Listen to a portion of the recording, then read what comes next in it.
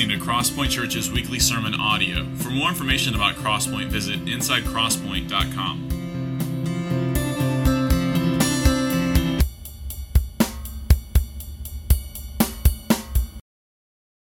Well, good morning.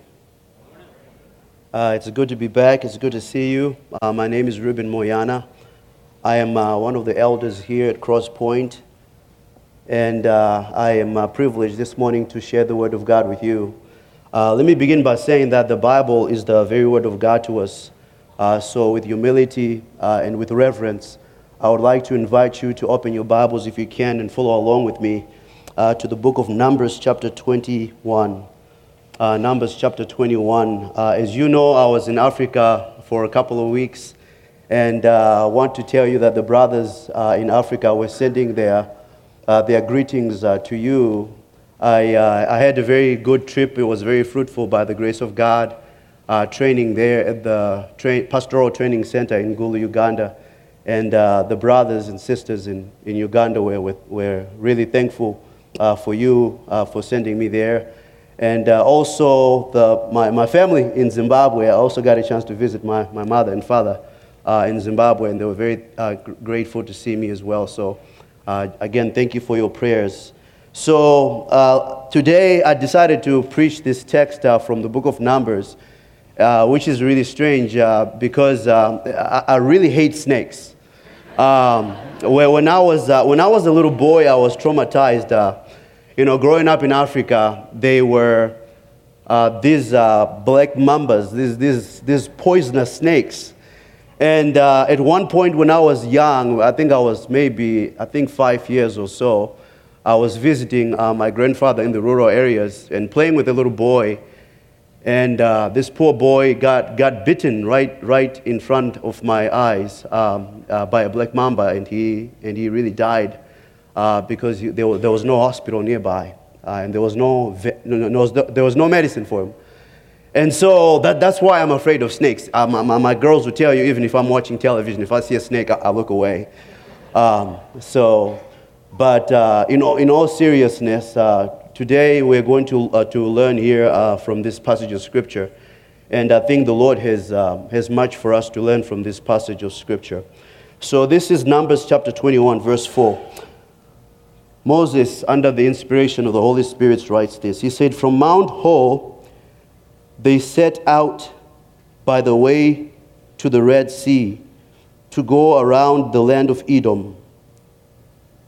And the people became impatient on the way. And the people spoke against God and against Moses. 'Why have you brought us up out of Egypt to die in the wilderness? For there is no food and no water, and we loathe this worthless food.' Then the Lord sent fiery serpents among the people, and they bit the people, so that many people of Israel died. And the people came to Moses and said, 'We have sinned, for we have spoken against the Lord and against you. Pray to the Lord that he take away the serpents from us.'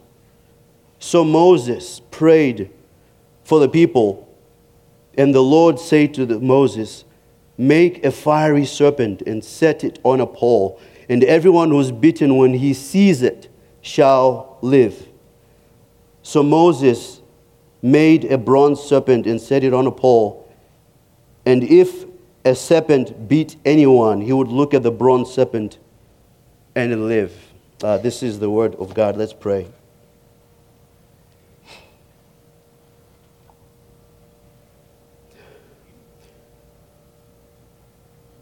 Father God, we come to you this morning with humility, God. We pray that you would teach us from your word, God. We pray that your Holy Spirit would open our eyes. I pray that my flesh would get out of the way of what you have to say to us this morning, and that I would be your mouthpiece as I speak. In Jesus' name I pray. Amen. So the book of Numbers is part of what is known as the Pentateuch. These are the 5 books that were written by Moses. So Exodus, Genesis, Leviticus, Numbers, Deuteronomy. These are books that were written by Moses, and the genre is narrative. And Moses, really, we know that he was appointed by God to be the leader of the people of God. And so when we read this account, I want us to put that in mind, that Moses was there. Like, he was physically there. He saw what happened, and he felt what happened in that moment. So, in other words, we can look at the book of Numbers and really the Pentateuch almost as a diary or a log of what happened to the people of Israel. It is a log and a diary that tells us about the journey that they were on, specifically from Sinai to Moab, when they were leaving Egypt, where they were captives, and they were going to the promised land. And so this is what we need to make note of. And the message of Numbers, really, if we think about it, it transcends its historical and cultural setting. And again, it is much for us to learn even in 2022. So if I had to sum up, like, theologically, like, in one statement, like one of the things to say about the book of Numbers, we can say that God had actually brought a people to himself, these Israelites, by his covenant grace. And he expected from them obedience. He expected holiness. He expected a wholehearted devotion from his people. But the problem, as we see in the text here, and the problem as we see when we study before and even after this, we see that human beings and God's people in general are often fickle. We are often fickle. We are often faithless. We often lack obedience. We often lack holiness. We often are not wholly devoted to God, even if we can profess to be the people of God. So the message of Numbers is really undeniably clear if you think about it. That God, even though God's people, these Israelites, even though they were fickle and faithless and without devotion to him, that God himself, God was faithful. He was faithful to his people.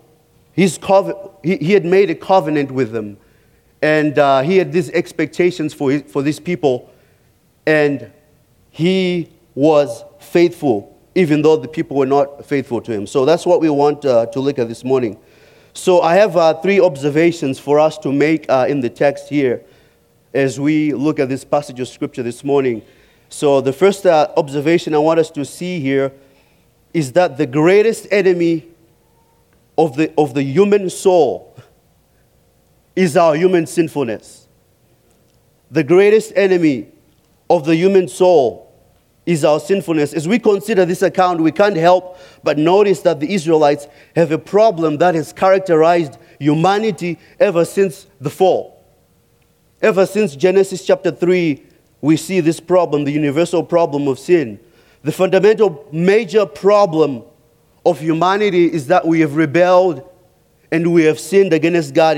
In fact, we have a sin nature. We are born in sin.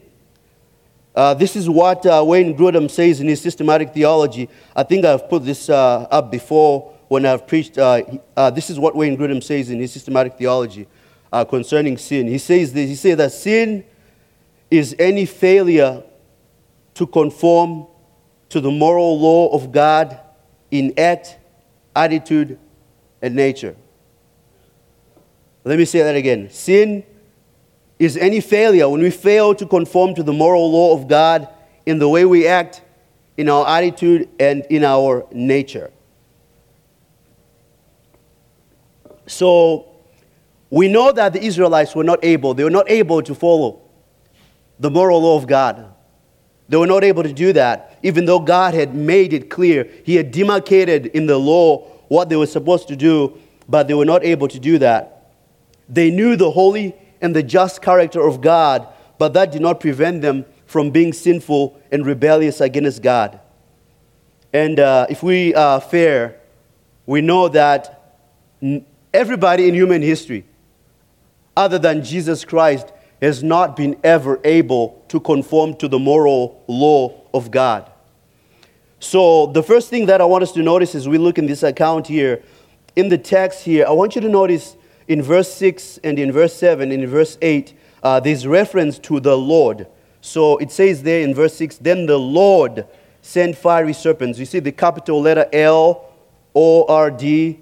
And then it says again in verse 7, it says, for we have sinned against the Lord. That's capital letter L-O-R-D. And again, pray to the Lord, capital letter L-O-R-D. And then same thing in verse 8, and the Lord said to Moses. So I want you to notice that when you see that in the ESV particularly, this is referring to Yahweh. This is God. This is the personal name of God. This is the name of the covenant God. And when we talk about a covenant, again, we're referring to God's commitment to a people. Like God was committed to his people.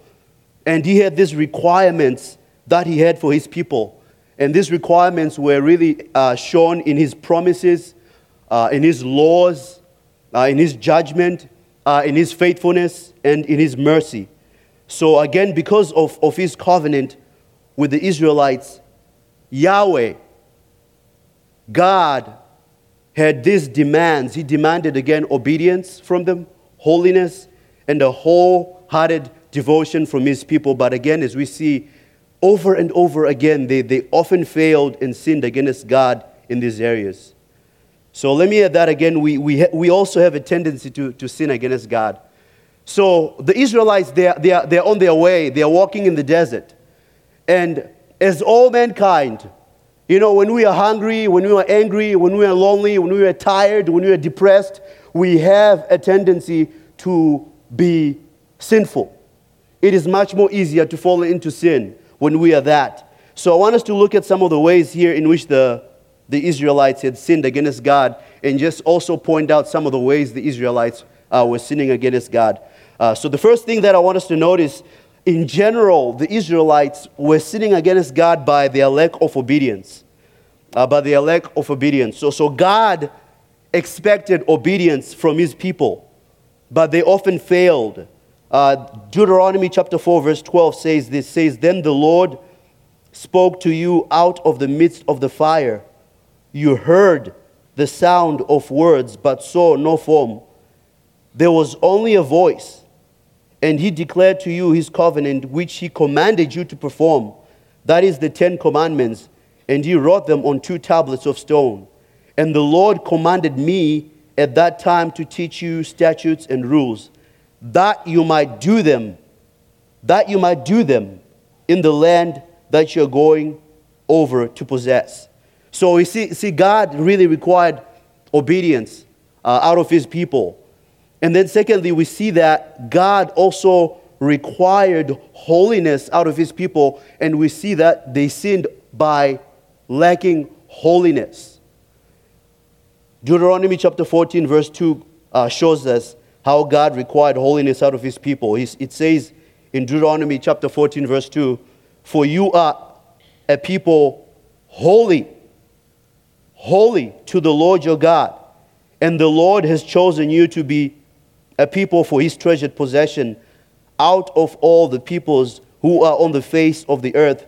So they were supposed to be set apart. They were supposed to be different than everybody else. Just as God's people in all generations are supposed to be set apart and different from everybody else. So we see the lack of obedience, we see the lack of holiness, and then we see the lack of devotion. The lack of devotion. Again, these people were in a covenant with God. They were to be committed to God. Yahweh expected a wholehearted devotion from his people, but again, they failed. They often failed like we often fail. Deuteronomy chapter 10 verse 12. And now, Israel, what does the Lord your God require of you but to fear the Lord your God, to walk in all his ways, to love him, to serve the Lord your God with all your heart and with all your soul. So this is a wholehearted devotion that was required by God from his people. But instead of the people being obedient, and instead of the people being holy, and instead of the people being devoted to God, again we see them falling into temptation and sin over and over again. Look in verse 4 again here. It says, the people became impatient on the way, and the people spoke against God and against Moses. Why have you brought us up out of Egypt to die in the wilderness? For there is no food and no water, and we loathe this worthless food. So you see there the anger and the sin. Really, the sin here is the sin of impatience with God and his servant Moses. They are speaking these harsh, disrespectful words towards God and his servant. And so we see the sin of impatience here. And to be impatient means they were having and lacking patience, obviously. And they were really not tolerant of God. They were restless. They were short-tempered. The Israelites did not have any patience or tolerance with God and his servant Moses. So to be patient, according to the Merriam-Webster Collegiate Thesaurus and Dictionary, it has an element really of lacking the power to endure hardship, distress, and opposition. So in other words, when hardship comes your way, when distress comes your way, just as these people were so tired of walking in the desert, they lacked the power to endure it, and they cave in and they gave in. And this is what had happened to them. So the Israelites were impatient with God and they were impatient with Moses. They were not enduring. They were not forbearing. They were not tolerant. They were not self-controlled. When we are impatient, when we are impatient, really, if you think about it, we are inadvertently saying that my way is better than your way. So they were in a way saying, hurry on, God, hurry on. My way is better than your way. So this is what we see here. The Israelites were thinking that their finite, sin-infested minds were better than the infinite, unsearchable ways of God. And my dear friends, when we take a closer look at ourselves, when we look at our lives, we see the same sin is not far from us. My dear friends, have you ever been so angry? Have you ever been so harsh? Have you ever been so impatient with God? Have you ever been so impatient with other people? Have you ever been impatient with your wife, with your husband, with your family, with your friends, with your pastors, with strangers? So we see here the way of the sinful people, that they were impatient with Moses. They were impatient with God. May God help us to be a people who are patient.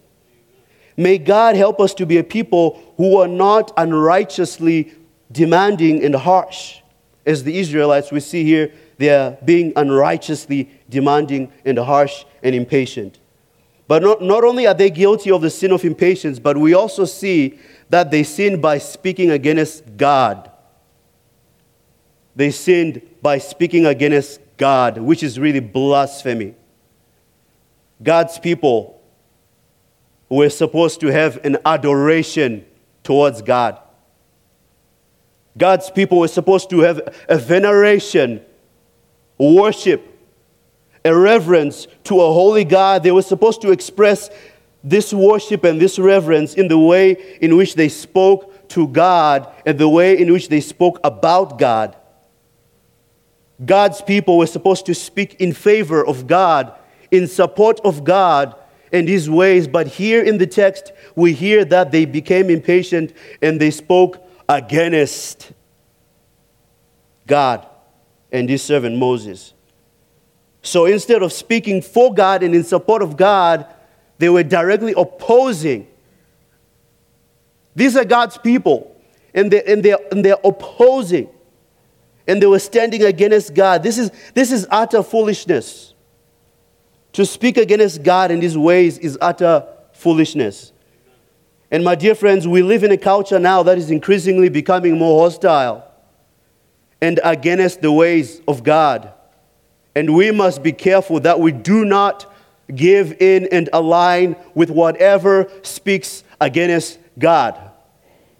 I was reading an article this morning about a man who was giving a convocation speech at a high school, and he mentioned in this high school commencement speech, he was talking to the children, and he said, "I hope you'll find good spouses. I hope." And he defined marriages between a man and a woman, which is what God says. And he's under attack by the media now because of him saying that marriage is between a man and a woman is what is in the Bible. They spoke against God and against Moses. We can speak against God in many different ways. Again, the sinful culture stands for things and principles that speak against God. And may we be known as a people who speak for the things of God and the ways of God, and not just against the ways of God. Because this is what our culture would want us to do. So again, my dear friends, it is blasphemy. It is blasphemy when we oppose God in these ways. The text again says the people spoke against God. How can humanity do that? How can we be so foolish to think that we know better than the one who's omniscient? The one who's all-knowing, the one who knows ultimately what is right and what is wrong. They spoke against God, against his servant Moses. So in our text again, the Israelites, they sinned by being impatient, by speaking against God. And they had this disrespect towards the holy God. So may this not be said of us. But then we also see the Israelites sinned by being liars. Number 3 here. So they were lacking obedience, they were lacking holiness, they were lacking devotion, they were impatient, they were speaking against God, and then we see that they were lying. They were lying. So to lie means to be untruthful, either directly or indirectly. To lie is to misrepresent what is true. In other words, lying means to distort and to exaggerate and to misstate the truth. And we see the Israelites are doing that right here. Verse 5, and the people spoke against God and against Moses. Why have you brought us out of Egypt to die in the wilderness? For there is no food and no water. We loathe this worthless food. Really? Really? God had not brought them out of Egypt to die in the wilderness, as this sarcastic question implies. That was not the purpose of God, even though that ends up happening really for many of them, as we see here, as judgment against them. So Exodus chapter 6, verse 6 shows us really the purpose of why. Why had God brought them out of Egypt? This is what is said when God was promising deliverance to his people. So Exodus chapter 6, verse 6 says this. Say therefore to the people of Israel, I am the Lord, and I will bring you from under the burdens of Egypt. You see the Lord there, capital letter Lord. And I will deliver you from slavery to them. And I will redeem you with an outstretched arm, with great acts of judgment. I will take you to be my people, and I will be your God. And you shall know that I am the Lord your God, who has brought you out from under the burdens of the Egyptians. I will bring you into the land I swore to give to Abraham, to Isaac, to Jacob. I will give it to you for a possession. I am the Lord. So God had brought them out of Egypt with a bigger plan, with a bigger purpose. His plan was that he wanted to deliver them from the burden and the yoke of slavery. He was making it known that these were his people, that they were set apart, that they would be his people, that he would be their God, that he was going to bring them to the promised land. But the people, and the people knew this. They knew this. They knew the purposes of God, and yet they sarcastically and untruthfully say, "Why have you brought us out of Egypt to die in the wilderness?" And then they lied also. I mean, you look in there, it says, "For there is no food and no water, we load this worthless food." I mean, they just did not like the manna. I guess they were tired of making manna hamburgers, manna cheeseburgers, manna. That's what they had, but that was the provision of God. So it was a lie really to say that they did not have any food. It was a foolish lie. In the same sentence here, they're saying that there is no food and water, and then they say, "We hate this food." How can you hate something that's not there? This is an irrational statement. And that's what sin does. Sin makes you say and do irrational things. And you end up believing and embracing irrational things. And you reject what is really true. So we see here again the sin of lying. The sin of lying. And then we also see that they sinned against God by belittling and disregarding the provision of God. They disregarded and belittled God's provision. Verse 5, "And the people spoke against God and against Moses. 'Why have you brought us out of Egypt to die in the wilderness? For there's no food and no water, and we load this worthless food.'" So God had been so kind. He had been so kind to provide freedom. He gave them freedom from bondage and slavery in Egypt. He had brought them out of Egypt, and they disregarded and they belittled that. And God had been so kind to give them water, miraculously water and manna from heaven, this food from heaven to His covenant people. But they disregarded that and they belittled His provision. And the manna is what they're calling here, this worthless food. Can you imagine? Can you imagine God making provision for you, giving you something, and you say, "This is worthless"? Everything that God has ever given to us should never be labeled as worthless, but as being worthy. Everything that has been given to us by God has great, great value. Everything that has ever been given to us by God is valuable and precious. And it is easy for us to be the same way as the Israelites. So my dear friends, remember that everything that we have, everything has come from the hand of God Himself in His sovereignty, and we should never disregard and belittle it. So if we can be truly honest, again, if we can be honest, the sins of the people of Israel are very characteristic of the sins in our own lives and in our own hearts, isn't it? We too, we often fail to obey God. We often don't pursue holiness.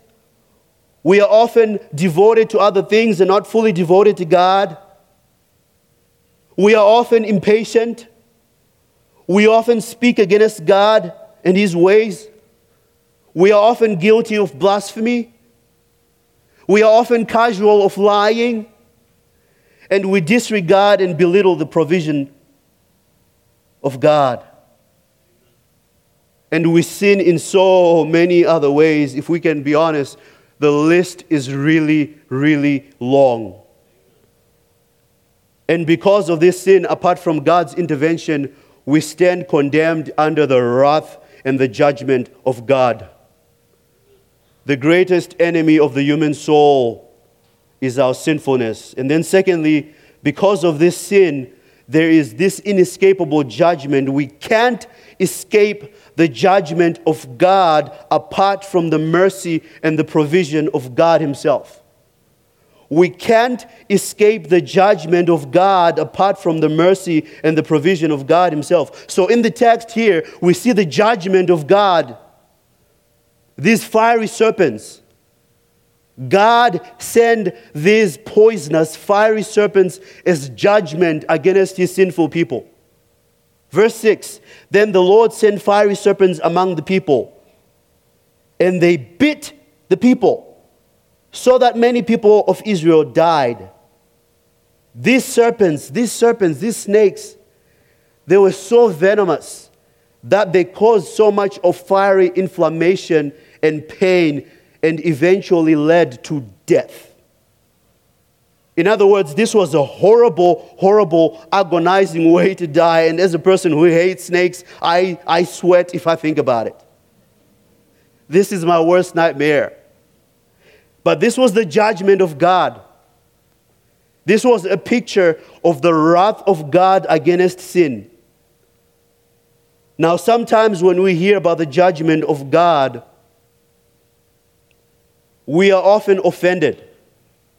And we may even begin to question and to judge God ourselves and say statements like, why would God cause people to suffer this way?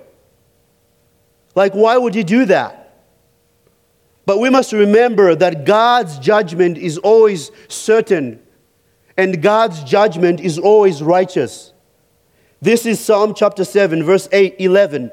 Psalm 7:11 says that God is a righteous judge and a God who feels indignation every day. He is a righteous judge. And then Psalm chapter 9, verse 7 to 8 says, but the Lord sits enthroned forever. He has established His throne for justice, and He judges the world with what? With righteousness, and He judges the people with uprightness. So He judges the world with righteousness, and He judges the peoples with uprightness. So God's judgment, His judgment is a function of His justice and His righteousness. So let's remember that God really, if we are trying to judge God, we must remember that God is more morally righteous, and He is more just, and He's more fair than all of us in this room put together. God's commands and judgments, we must also remember, they meet the perfect standards of justice and fairness. So when He punishes us and when He rewards His people, He does it in a way that is perfectly just and perfectly righteous. In other words, God's justice, we can say, is impartial and fair. So it was perfectly just and right for God to send these fiery serpents as judgment on the sinful Israelites, as hard as it can be for us to understand. Because of human sinful nature and because of the perfect justice of God, the only hope for the people, the only hope for them was for a mediator to stand between the sinful people here and the holy, righteous, just God. There had to be a mediator. Verse 7, and the people came to Moses and said, we have sinned, for we have spoken against the Lord and against you.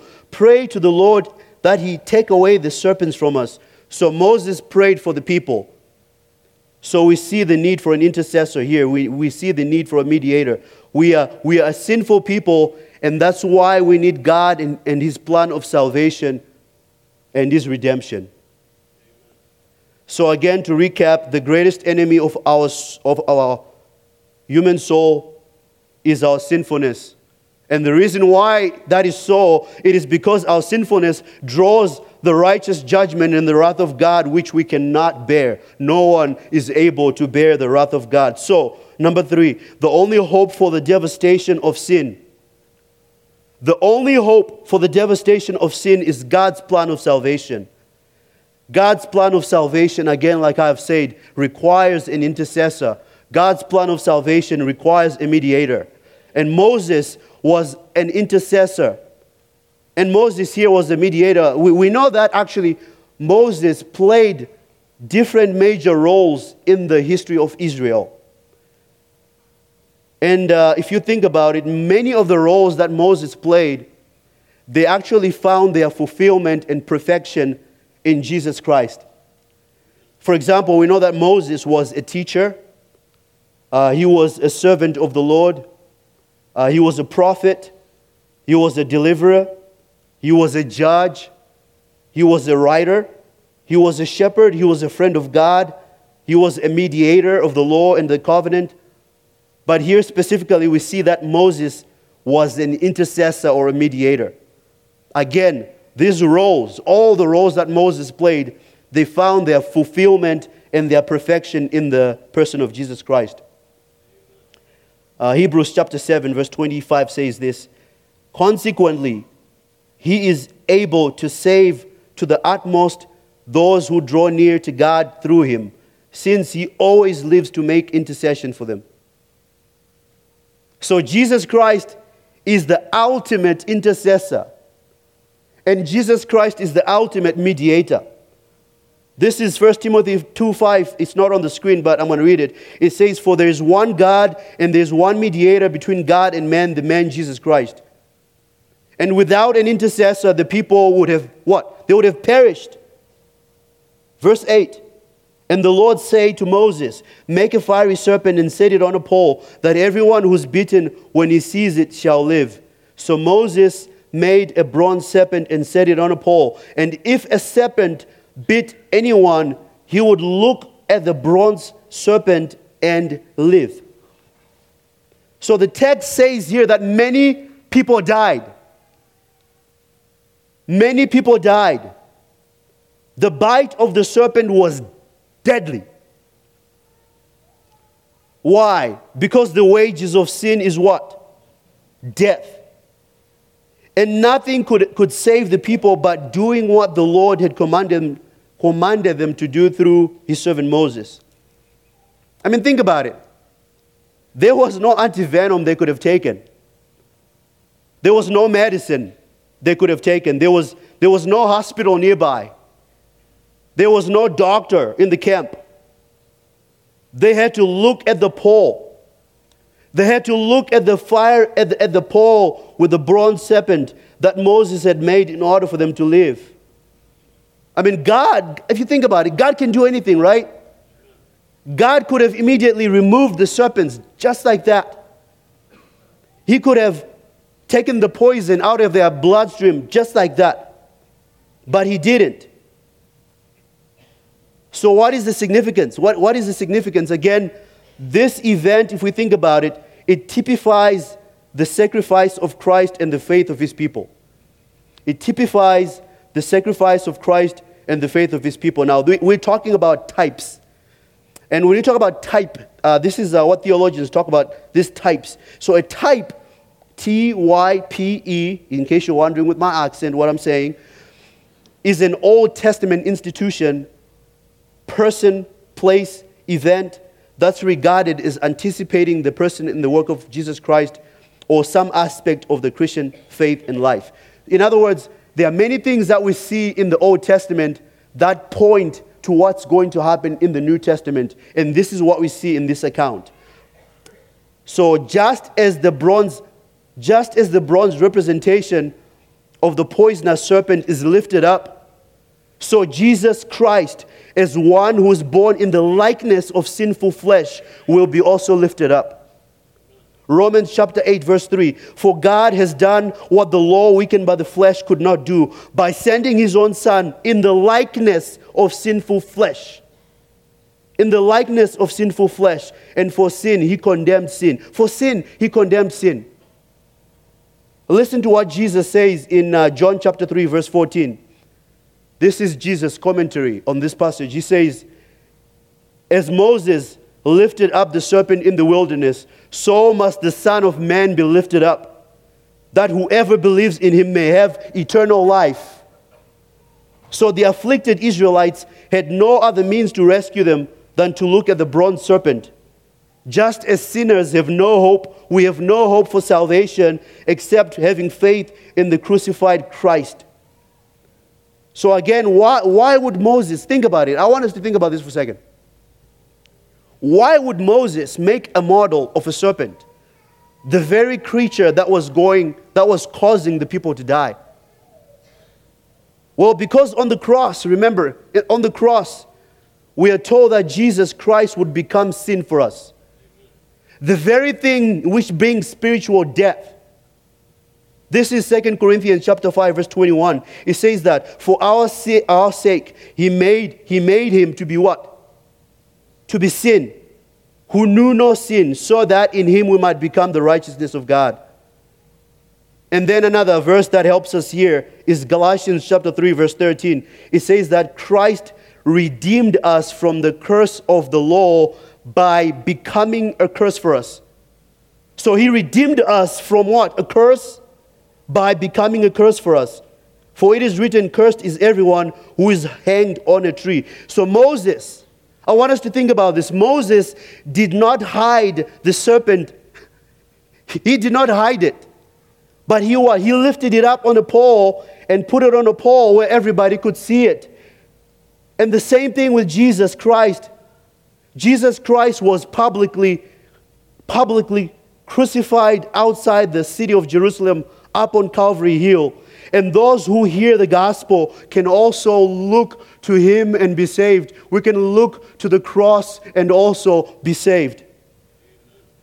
So most of us, we know John 3:16. John 3:16 is a continuation of John 3:14, which talks about Moses being lifted up by the serpent. And it says, for God so loved the world that he gave his only son, that whoever believes in him should not perish, but have everlasting life. For God did not send his Son into the world to condemn the world, but in order that the world might be saved through him. This is the gospel. Whoever believes in him is not condemned, but whoever does not believe is condemned already, because he has not believed in the name of the only Son. So if you're here this morning, if you are in this room, if you are not saved, let me remind you that the Bible says that you stand condemned already. This is John 3:18. It's like you have the poison of sin and death already. And your only hope is to look up to the cross. Confess your sin. Repent. Repent. Turn away from your sins. Trust in Jesus and what he has done for you. He is your intercessor and he is your mediator. In the New King James Version of the Bible, in Isaiah chapter 45, verse 22, it says, look to me and be saved, all the ends of the earth, for I am God and there is no other. Look to me and be saved, and all the ends of the earth, for I am God and there is no other. So will you look today, if you are not a Christian? Will you look to Christ? Will you look to Jesus? Charles Spurgeon. I'm sure you've never heard his name in this church. Charles Spurgeon is regarded by many people to be one of the greatest preachers of the 1800s. And I want you to listen to how Spurgeon got saved on 6 January in 1850. Actually, Isaiah chapter 45, verse 22 played a significant role in saving Charles Spurgeon. I want you to listen. Listen to this. He says, I sometimes think that I have been in darkness. I sometimes think I might have been in darkness and despair now, had it not been for the goodness of God in sending a snowstorm one Sunday morning when I was going to a place of worship. When I could go no further, I turned down a court and came to a little primitive Methodist chapel.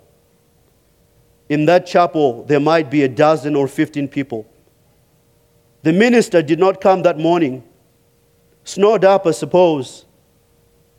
A poor man, a shoemaker, a tailor, or something of that sort, went up into the pulpit to preach. He was obliged to stick to his text for the simple reason that he had nothing else to say.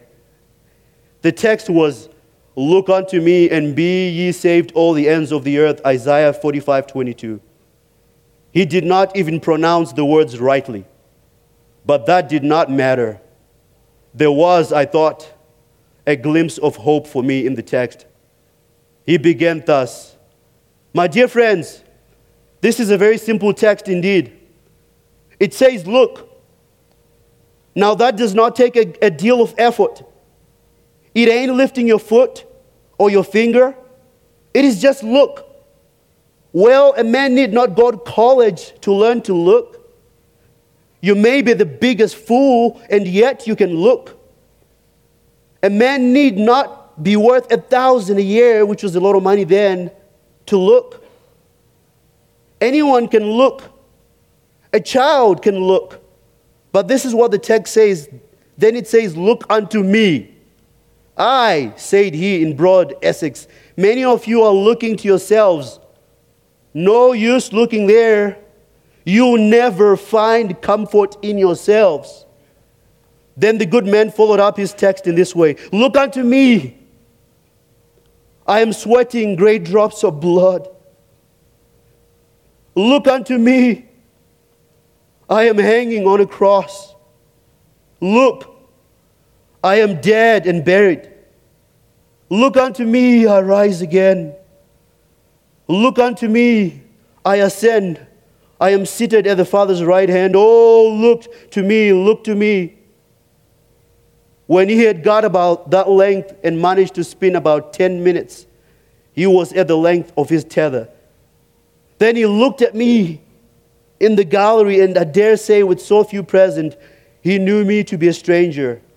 He then said, young man, you look very miserable. Can you imagine me saying that? Well, I did. But I had not been accustomed to have remarks made on my personal appearance from the pulpit before. However, it was a good blow struck. He continued, and you will always be miserable.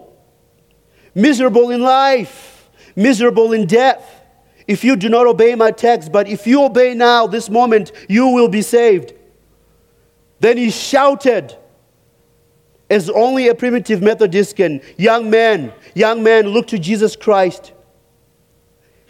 There and then the cloud was gone. The darkness had rolled away. That moment I saw the sun. And I could have risen that moment and sung the most enthusiastic of them, of the precious blood of Christ. May that be someone's testimony today. So are you in darkness like Spurgeon was at age 15? Are you in despair like Spurgeon was? Are you miserable? Our hope is the work of Jesus Christ on the cross. Look to me and be saved, all the ends of the earth. The ESV says, turn to me and be saved, all the ends of the earth, for I am God and there is no other. The uplifted serpent was the only cure, if you think about it, for the Israelites in the camp, just as Jesus is the only Savior of the world. And notice something. Nobody could look at the bronze serpent for another person. Each person who was dying in the camp had to look for himself or herself in order for them to be saved. So the salvation that Jesus Christ offers, ladies and gentlemen, is a personal and individual salvation.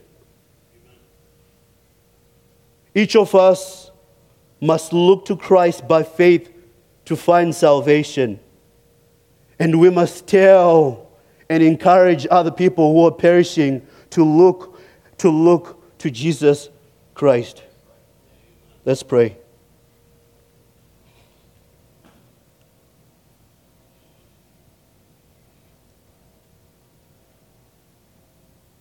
Father, we thank you for this word. Father, we thank you for the gospel of the cross. We thank you for your Son, Jesus, who was lifted up on a tree. God, we thank you for the hope that we have, Father, that apart from you, there was no hope for us. God, I pray that if there's anybody in here right now who does not know you, that they would look up to you, God. That they would look up to the cross. that they would look up to the cross. Because this is our only hope, God. By your grace, through faith in Christ alone, we are saved. In Jesus Christ we pray. Amen.